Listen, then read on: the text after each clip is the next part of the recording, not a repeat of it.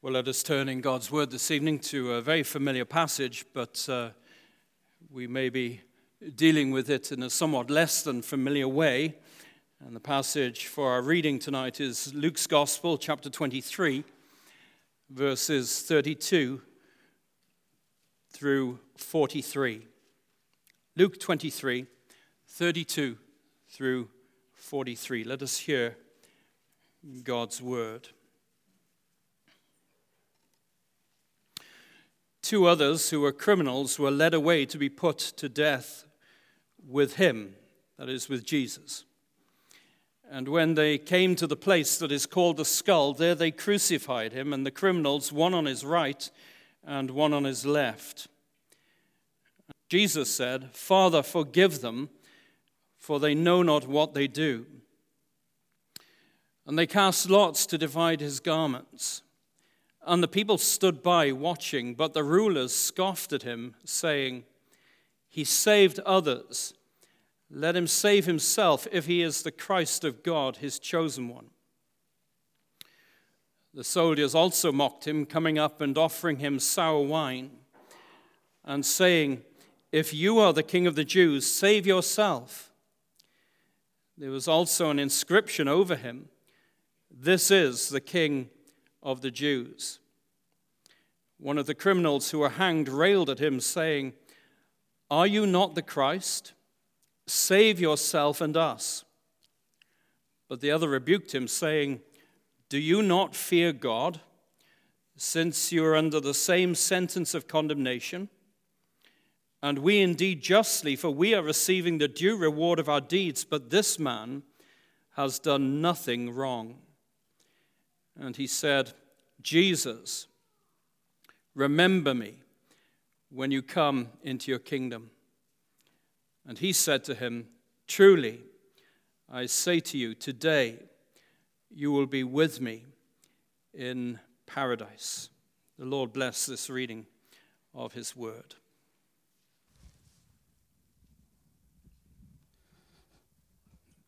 Our dear Heavenly Father, it is good that we are here tonight in your house to offer our praises to you, to hear your word spoken to us, to hear what it will be like, and at least as far as we can tell from your word, what paradise will be.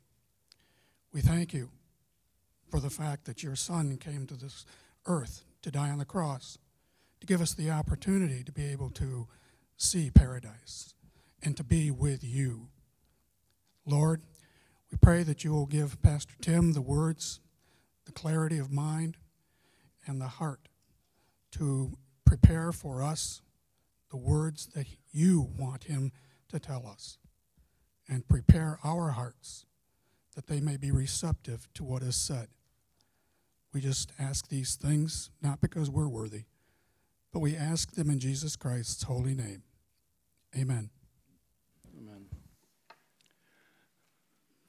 Well, we come this evening to the subject of paradise explained, using Luke 23, verse 43, as a way in which we might open up what is a glorious theme in Scripture, and yet a theme that is rarely mentioned in terms of the actual word paradise.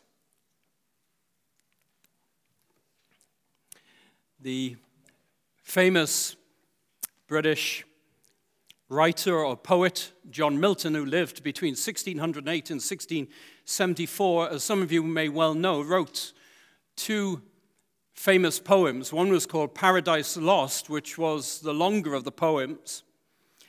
And having written that poem, he was approached by a Quaker who challenged him to write a poem about paradise regained, at which point he brought out the poem as if to say he'd already written it, a shorter poem, but one nevertheless.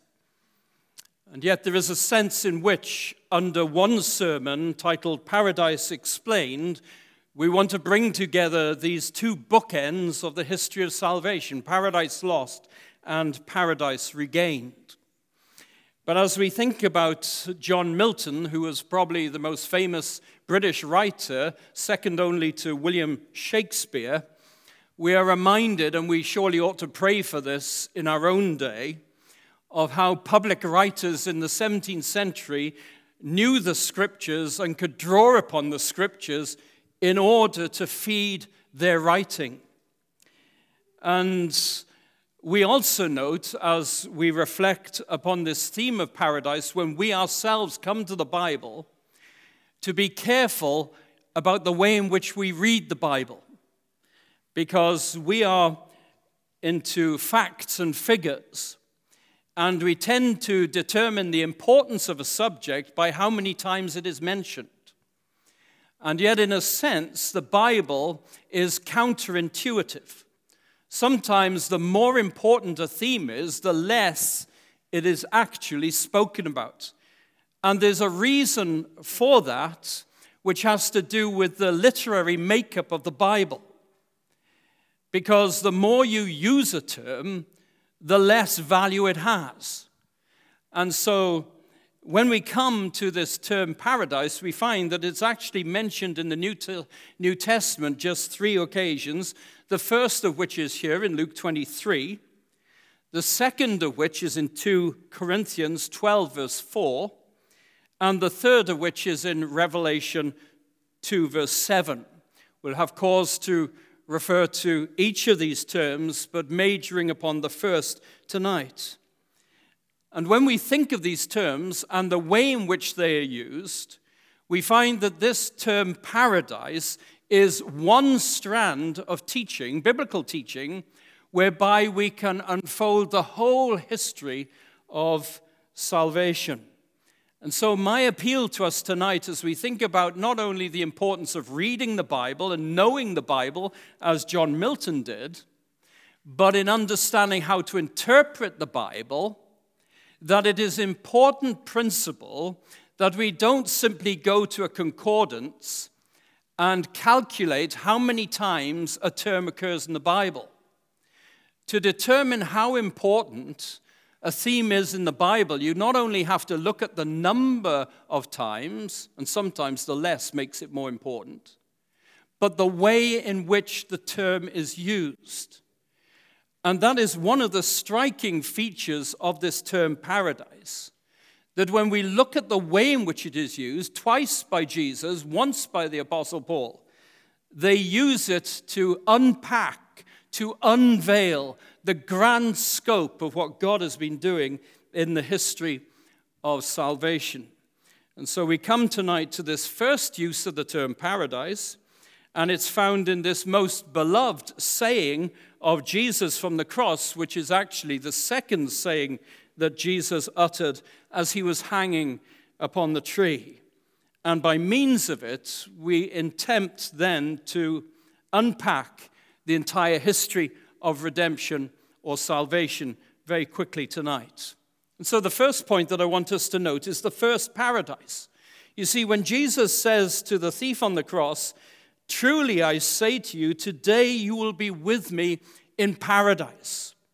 We ought not to be thinking that as Jesus is hanging upon the cross and this conversation unfolds between the thief and Jesus, that Jesus in his dying moments plucks out of thin air this term paradise. And he starts speaking to the thief to give him some solace, some comfort in his dying moments. Well, surely he's doing that.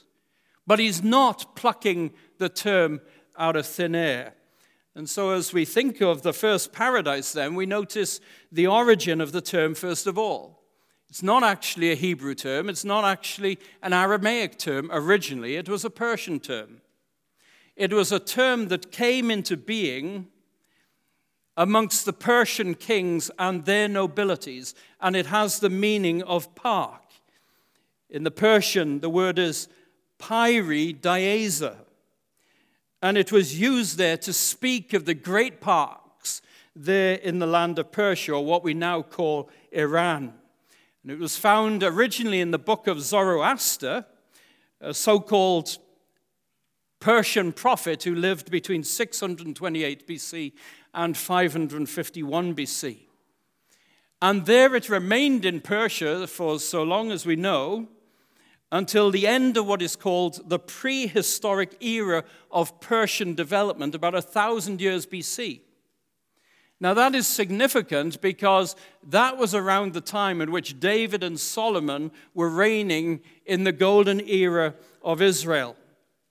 And so you find that the term comes into Hebrew, Pardes now, and was probably brought into the Hebrew through Persian traders who came into the land of Israel. And so you find that the Hebrew equivalent is found, for instance, in Ecclesiastes chapter 2 and verse 5. I made myself gardens and parks and planted in them all kinds of fruit trees. And then the second Hebrew reference, Song of Solomon, chapter 4, verse 13. Your shoots are an orchard or a preserve or a park of pomegranates with all choicest of fruits. And then much later in the book of Nehemiah, Nehemiah chapter 2 and verse 8, you remember how Nehemiah was burdened for what was going on in the promised land. And so he goes to the king of Persia, Artaxerxes, and he requests to go back to the promised land. And he requests from Artaxerxes a letter to Asaph, the keeper of the king's forests. Same word. And why is he wanting that letter?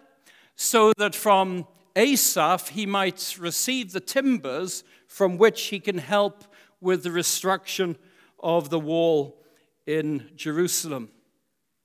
So what is significant about that is the way in which God is not limited by the language that is used to convey biblical truth.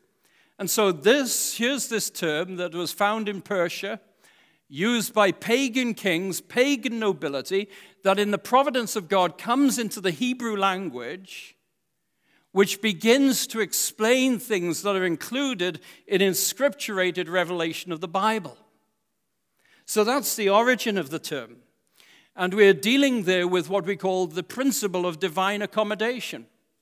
That God, in order to communicate truth to us, he can accommodate himself to human sin on the one hand, without excusing it, and he can accommodate himself on the other hand to the finitude of human minds so that we receive the truth that he wants to communicate, even though that word, that term, came from a pagan land. You find the Apostle Paul doing a similar thing in Acts 17, where he draws upon the poets, and where there is a point of contact between what they are writing of and the truth of God, he utilizes these poets in order to communicate the gospel to the intelligentsia in Athens. And I do believe it's a reminder to us today not to be so narrow-minded about the sources we use in order to communicate the gospel. We have seen in our Sunday school in Acts of the Apostles that when the apostles are speaking to those who have the Bible, they use the Bible, the Hebrew Scriptures. But when they are dealing with those who are without the Bible, they have no qualms about drawing upon those known to their audience but unknown of in the Bible, through whom they can communicate the gospel. And so you find Jesus here on the cross using a term that wasn't Hebrew in its origin, but was Persian. And so we come on then, secondly, under this main heading, the first paradise, to the use of the term.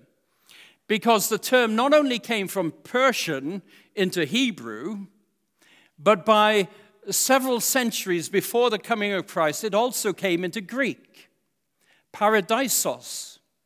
And it is that term then which is used to speak of parks and gardens, not now in a secular sense, but in regard to sacred history. So the term morphed from a secular use in Persian and Hebrew culture into a spiritual use through biblical Greek. And so when they translated the Hebrew scriptures into Greek, the translation moves from the general park to that of garden. And so paradisos in Greek is used to translate Genesis 2:15, the Garden of Eden, also Genesis 3:23. It's used in Genesis 13:10. You remember there was the division, the great conflict between the herdsmen of Lot and the herdsmen of Abraham. And Abraham took the high road. Lot thought of himself more. We read in Genesis 13:10, and Lot lifted up his eyes and saw that the Jordan Valley was well watered everywhere, like the garden, the paradisos of the Lord.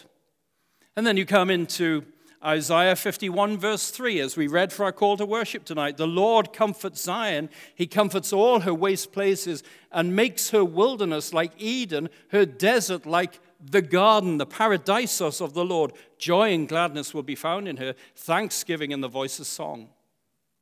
It's also found in Ezekiel 28:13. To the king of Tyre. And commentators go back and forth as to whether Satan is who is primarily involved. You are in Eden, the garden of God. Every precious stone was your covering: sardius, topaz, and diamond, beryl, onyx, jasper, sapphire, emerald, and the carbuncle. And crafted in gold were your settings and your engravings. We get this glimpse of the beauty, the splendor of the garden of God.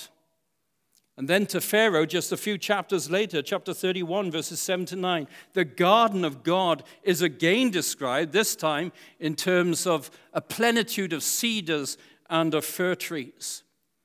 And so Eden, we learn from the transmission of this term from Persian to Hebrew to Greek, was full of physical beauty.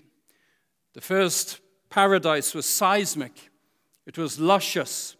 It was peaceful, it was fruitful, with precious stones, forested, prepared for man as a foretaste of heaven. You see, our first parents, they had it so good. They had it so good. And God had prepared for them this great park, more specifically this garden, for them to dwell in, as a foretaste of heaven to come, which would have been fixed and made permanent and even further glorified had they kept the word of the Lord, not to eat of the tree of the knowledge of good and evil. And so we come to the adjustment of the term. We know very well that our first parents fell. Paradise was destroyed.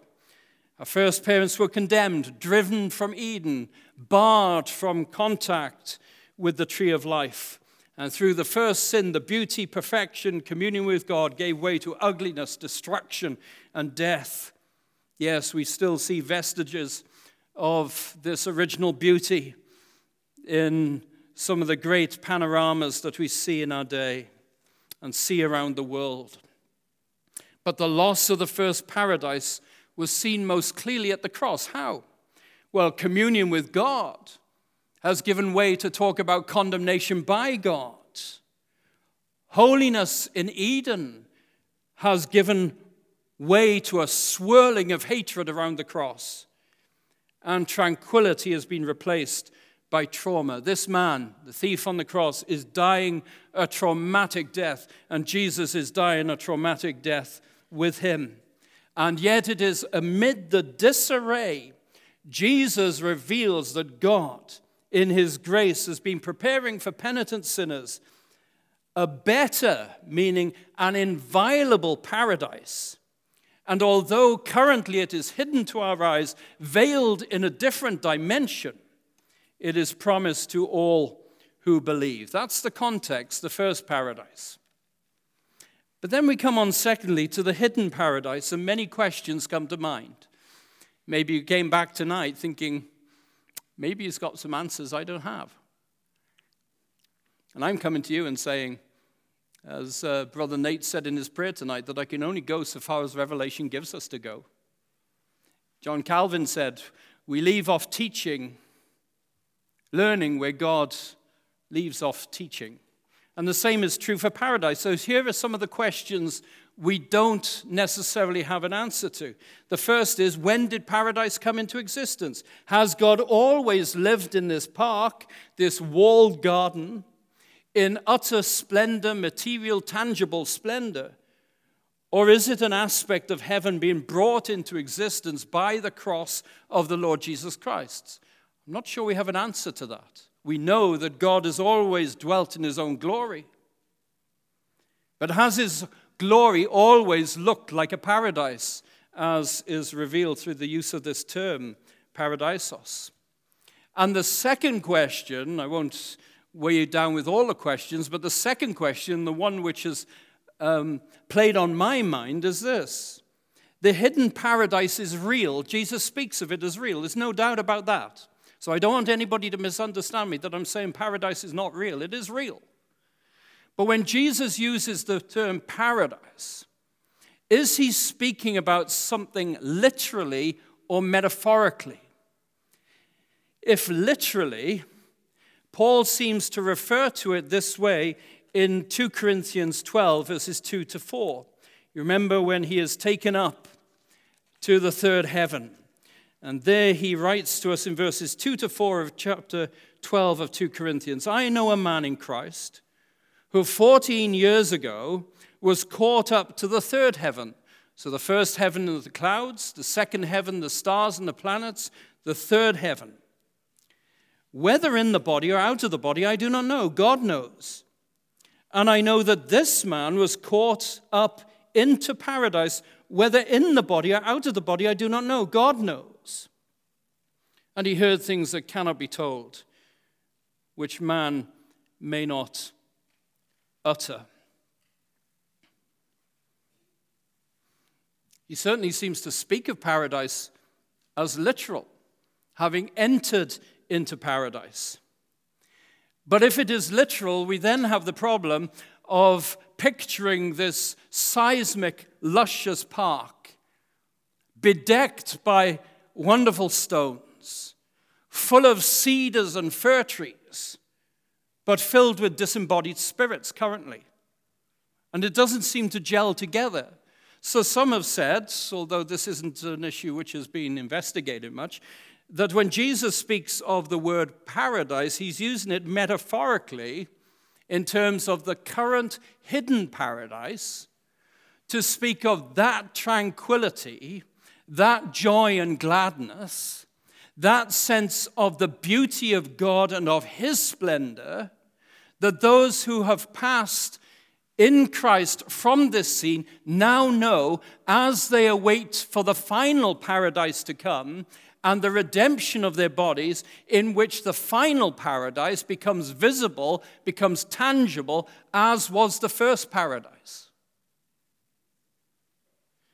It's interesting when we reflect upon what Paul writes in 2 Corinthians 12.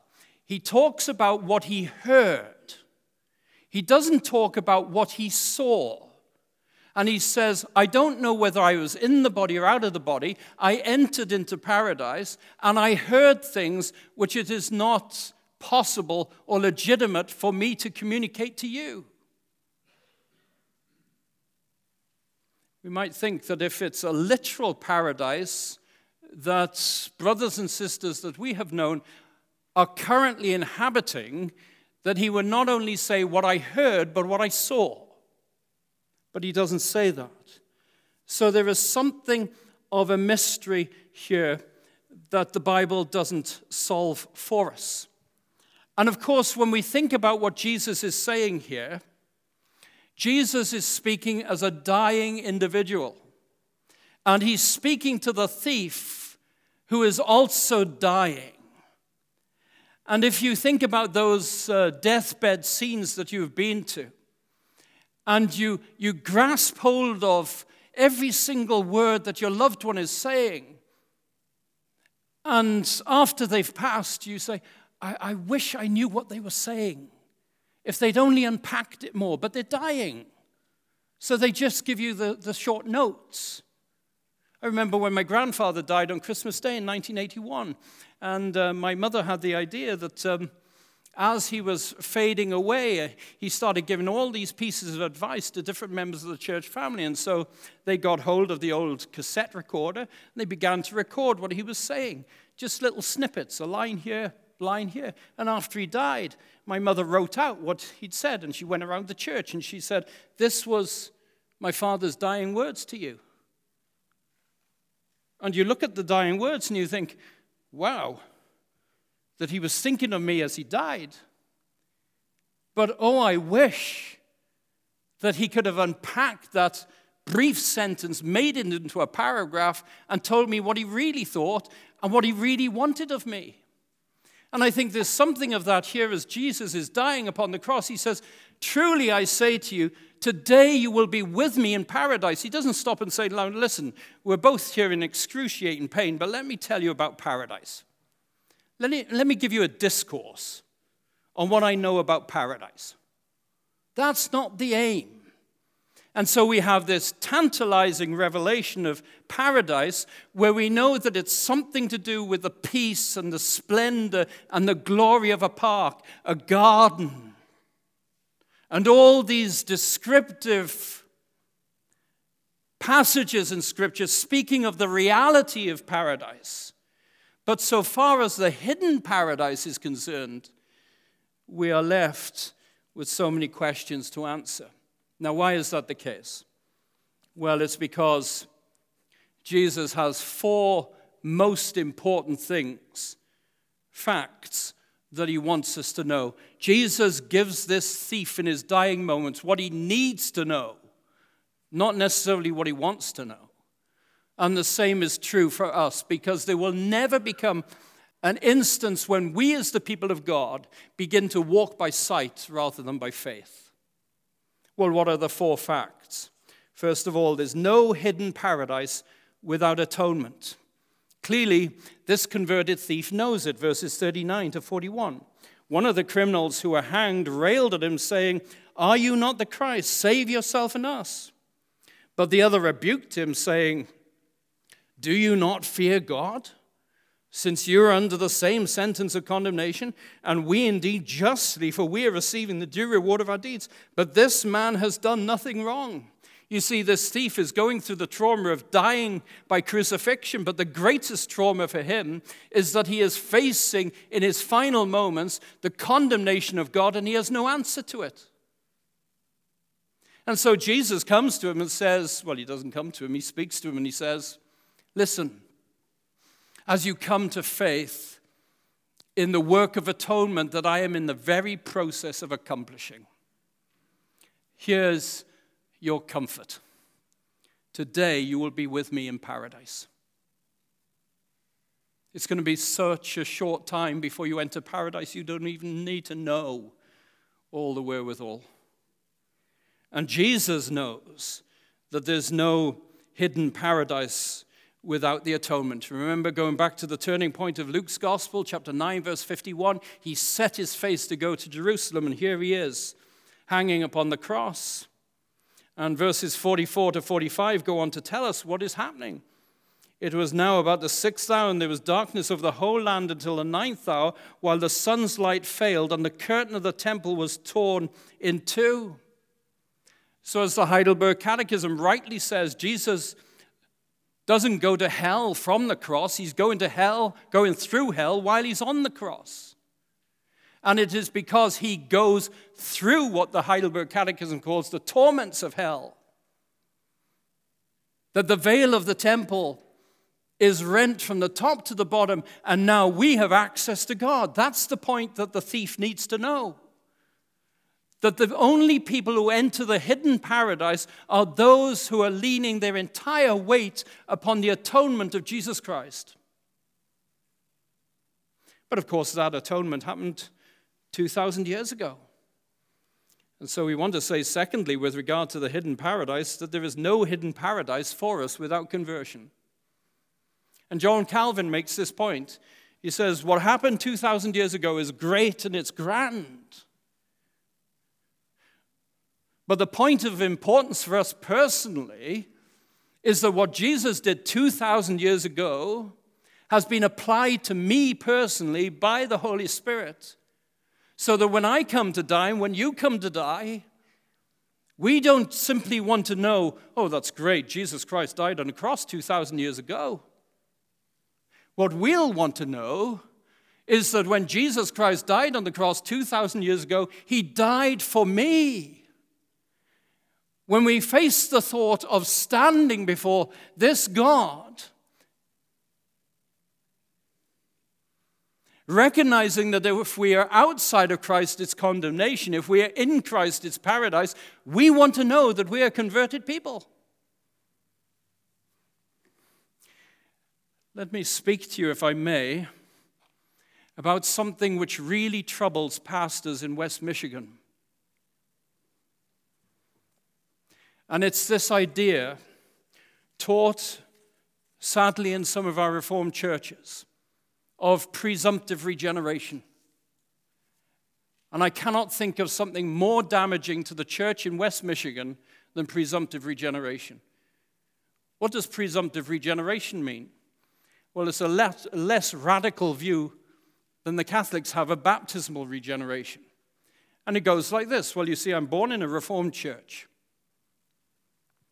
I'm baptized as an infant. I'm taught of all the privileges of being a covenant child. I go off to catechism class or youth, and it is just assumed that because I'm born and brought up in the church that, hey, presto, I am a converted person. Now, it is very much the case that many of you may not be able to recall a time and a date at which you were converted. That's not the point. I can, but it's not the point.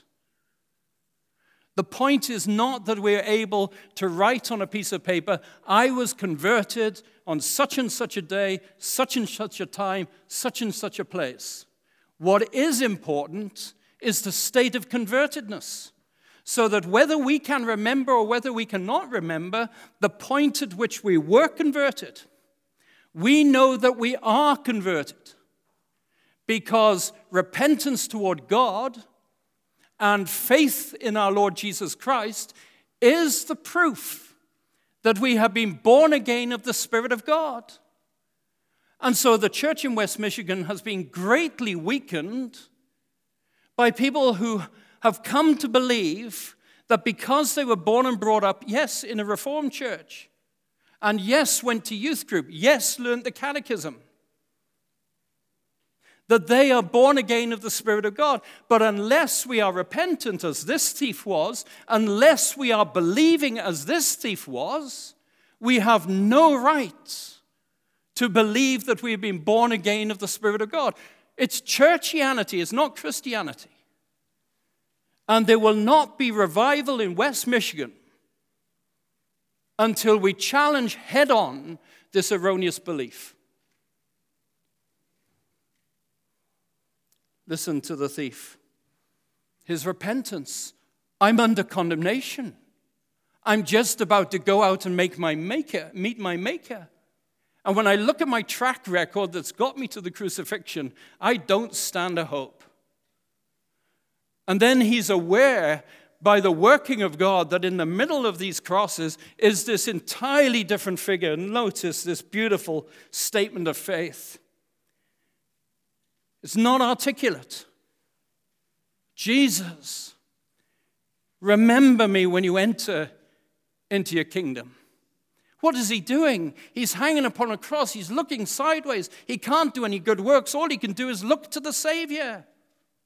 And it's as he looks to the Savior, having repented toward God of being justly under this condemnation, that Jesus recognizes he's come through to be his disciple. And so I want to say to us this evening, this is why I'm a big advocate of preaching the gospel in the church first and foremost.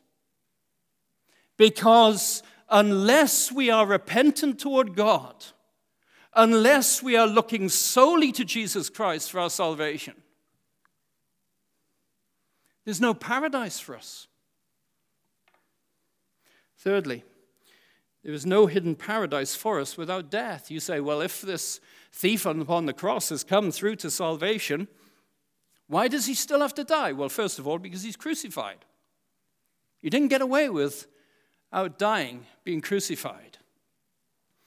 Christ dies to pay the wages of our sin. The thief now converted must die. He dies physically because he's crucified. He dies spiritually because in the very process of dying, The Lord's people are weaned from their sins and are granted entrance into this hidden paradise, eternal life. That's the answer of Heidelberg Catechism, question and answer 42. So what an astounding belief Jesus has in the grace and power of his atonement.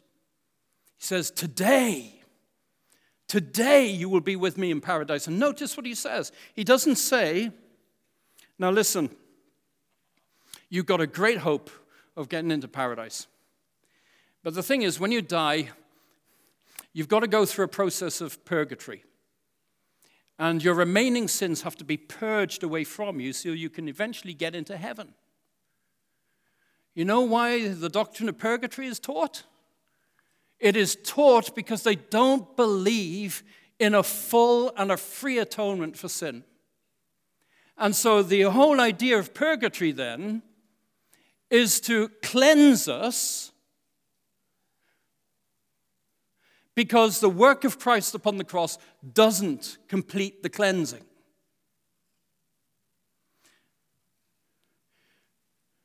Not so the text here. Today, you will be with me in paradise. And then fourthly, about the hidden paradise, there is no hidden paradise without Christ. You see, whether we take this paradise as literal or metaphorical, it's real. But whether we take it as literal or metaphorical, the point is this. Jesus says, today you will be with me in paradise. He's saying, in other words, that while paradise is this sphere, which is this dimension, which is full of the glory of God, which is full of the tranquility of God's people, in which there are no afflictions, in which there's no sin, in which there's no separation from God or from one another amongst those who are there. He says, paradise is not paradise without me. You see, this is what is erroneous about the Islamic teaching, that you can put on a terrorist vest and you can walk into a marketplace, press a button, because you're under the erroneous belief that once my limbs have been shattered to smithereens, I am with 70 virgins in the afterlife. That's the Muslim version. And then you have the secular version. There was a book published a number of years ago by Mitch Albom, The 5 People You Meet in Heaven. But there's no Christ there. And if there's any sense of God at all, he's at the far end of the experience of heaven, because it's all about the people we've met here and understanding the experiences we've been through. But Jesus says, today you will be with me in paradise. And the amazing thing about that is this, as you know from the record of the crucifixion, that Jesus was the first one that day that went to paradise. And when the Roman soldiers came around, they saw that Jesus had already died, so they didn't break his legs. But when it came to this thief, he was still alive. So they break his legs to hasten his death. And so when he passes over, from the moment he's in paradise, there is our Lord, ready to greet him. Disembodied spirits, though they were. Paradise is unimportant as an independent entity. Note how Paul later spoke of the intermediate heaven with which we're dealing with tonight solely in terms of Christ's presence. He says, I'm struggling. Is it better for me to remain here or to die, which is far better? To die and be with Christ, which is far better. Philippians 1:23. He talks in 2 Corinthians 5, verse 8 about being home with the Lord. The hidden paradise. So that brings us on thirdly then to the final paradise. One day this hidden paradise is going to become the visible, tangible, fulfilled paradise, which is the ultimate vision of the New Testament. And while Jesus does not mention this to the thief explicitly, since he aims at his immediate comfort, the final paradise is implicit here in verse 43 and the surrounding verses. Note 3 hints of it. The fullness, first of all, of Christ's atonement. Christ was hanging upon the cross for sinners, not simply for souls without their bodies, for whole persons, body and soul. So while not every illness in this life is healed, we affirm that when Christ died upon the cross, he did die for physical healing as well as spiritual healing. And so we go to such texts as Isaiah 53, the servant's song, verses 4 to 6. He was wounded for our transgressions. He was crushed for our iniquities. Upon him was the chastisement that brought us peace, and by his stripes we are healed. Malachi 4, verse 2. But for you who fear my name, the Son of Righteousness shall rise with healing in its wings. Matthew 8, 16 to 17. Jesus healed all who were sick. This was to fulfill what was spoken by the prophet Isaiah. He took our illnesses and bore our diseases. But you see, this is where the debate is. And I remember this from 8 years being on the Ask the Pastor program. The question comes in, is it God's will for us to be healed? And one after another of the pastors says, yes, it's God's will to be healed. Well, why do Christians die? Well, you see, they don't have enough faith. So it comes to my turn, and I'm saying, well, excuse me, I'm puzzled by this. I'm puzzled by it, first of all, because I've known some very godly people who are full of faith, who are not healed, and did not believe it was God's will to heal them. Secondly, I'm puzzled by this because the Apostle Paul writes in Romans 8 about the redemption of the body. So what you are trying to do then is bring this healing from the future, the day of the Lord, into the present. Yes, we believe that Christ died for physical healing as well as spiritual healing, but we are not guaranteed that healing in this life. And I'm also perplexed by how you hold your funerals. Do you just get out the same old sermon and say, well, we know this person died of cancer. We know this person died falling off a ladder. We know this person died of COVID. But you see, they all died for lack of faith. Just get out the same old sermon. Change the name, change the circumstances. They all died for lack of faith. Now, what we want to say is this: yes, such is the fullness of Christ's atonement, that there is physical healing as well as spiritual healing through the shed blood of the Lord Jesus Christ. But the wonderful thing is this, that while we might not all get our wishes in this life to be healed of our diseases, we are guaranteed in the final paradise that the fullness of the atonement will come to fruition in my life and yours at the resurrection of the body, the redemption of the body. Because God, brother and sister, is interested not only in your soul, but in your body. And you look in the mirror and you see the age passing by. I'm 55 today. And you think, where did the years go? Where did the years go? And you look back at photographs from your youth and you say, I don't recognize myself. Are we then to say, well, don't worry about your body. Christ has got your soul. Brother and sister, Christ has our bodies too. And in the final paradise, it'll be seen. Secondly, about the final paradise, the fullness of Christ's measure. You see, the hidden paradise is not the climax of New Testament interest.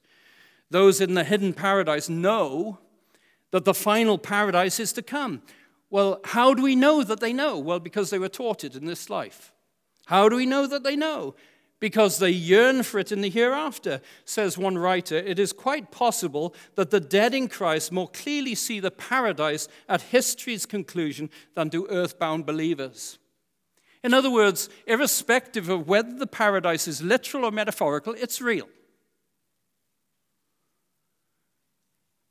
And if it's metaphorical, then they are looking forward to the paradise at the end of the age, when this earth and this heaven will be renewed in a new heaven and a new earth. And if it is literal, and they are wandering around this park in disembodied spirits, however that works, they are doing so in the consciousness that God's will for them is that on the day of Jesus Christ, they will be reunited with their bodies, only then resurrected. Time is going, but you can look in the back of the hymnal at Westminster Larger Catechism, question 86. What are the dead doing? They are waiting for the redemption of their bodies. And currently, their bodies lie in their graves as in their beds, waiting for the redemption of their bodies at the final paradise. And when the final paradise comes, it will be a return to Eden, only it will be a cosmic Eden, not a local Eden. It will be felt in our bodies as well as in our souls. The final paradise will no longer be hidden or solely spiritual. It will be material, bodily, and tangible. And so thirdly, with regard to the final paradise, the fullness of Christ's promise. This isn't the last time that Christ speaks of paradise. If you turn over to Revelation chapter 2 and verse 7, as Jesus concludes his letter to the church at Ephesus, you see they've lost their first love. And he calls them to repent, and he says, what you need is not some loveless orthodoxy, which is not actually orthodoxy. What you need is to come back to your first love. And as you come back to your first love and you persevere in the faith, this is my promise to you. He who has an ear, let him hear what the Spirit says to the churches. To the one who conquers, I will grant to eat of the tree of life, which is in the paradise of God. So whether or not the hidden paradise currently is literal or metaphorical, what we do know is that the final paradise, when this earth has all taints of sin and separation and all the ugliness, death, and destruction extracted from it, what our first parents enjoyed in the first Eden, we will enjoy in a cosmic Eden. Only a better version of Eden. There will be no curse. There will be no probation. Christ has finished the work of atonement. God is not going to give us this command, no, if you eat of the tree of the knowledge of good and evil, you'll be put out of Eden once more. That's done. Christ has saved us to the uttermost, such that by the final paradise we will never sin again. And there will be no limitation. And you can read of this. I invite you to read more of this in Romans 8, verses 18 forward. It's a glorious passage. And so as we close tonight, I just have two questions. Are you looking to Christ? I'm not asking you, are you in church? I know you're in church. Are you looking to Christ? It doesn't matter whether you have a date and a time and a place at which you are converted. Do you have that sense of convertedness? Whereby you say before God and in testimony before others, I know that apart from the grace of God, I would be justly under the condemnation of God. And that would be my lot if I died outside of Christ. But by the work of the Spirit in my life, I came, maybe not instantaneously, maybe over a period. I came to turn from my sins and turn to God. And the more I was conscious of my sins, the more I saw the need, was led to the need, compelled to the need to look at Christ, because I was as strapped as that thief on the cross. I could do not a single good work that could earn the favor of God. And so I found by the working of the Spirit in my life that all I could do was look to Jesus. And I didn't come with all the flowery language of prayer. I didn't come with all my intelligent arguments. I didn't come with what we call in Britain the gift of the gab. I just said, Jesus, remember me when you enter into your kingdom. And my testimony is this, that he remembered me. But the other question is this. Are we persevering? That's the question that Jesus gives to the believers in Ephesus. He who overcomes shall partake of the tree of life in the paradise of God. And so the question is not simply whether we have some profession of faith, but whether we are persevering unto the end. In some ways, it's harder for us to persevere than it was for the thief on the cross. But those whom God saves, he supports. Let me close with these verses from the hymn, "For all the saints who from their labors rest," verses 5 through 7. "And when the strife is fear, the warfare long, steals on the ear the distant triumph song, and hearts are brave again and arms are strong. Hallelujah. The golden evening brightens in the west. Soon, soon to faithful warriors cometh rest. Sweet is the calm of paradise the blessed. Hallelujah. But lo, there breaks a yet more glorious day. The saints triumphant rise in bright array. The King of glory passes on his way.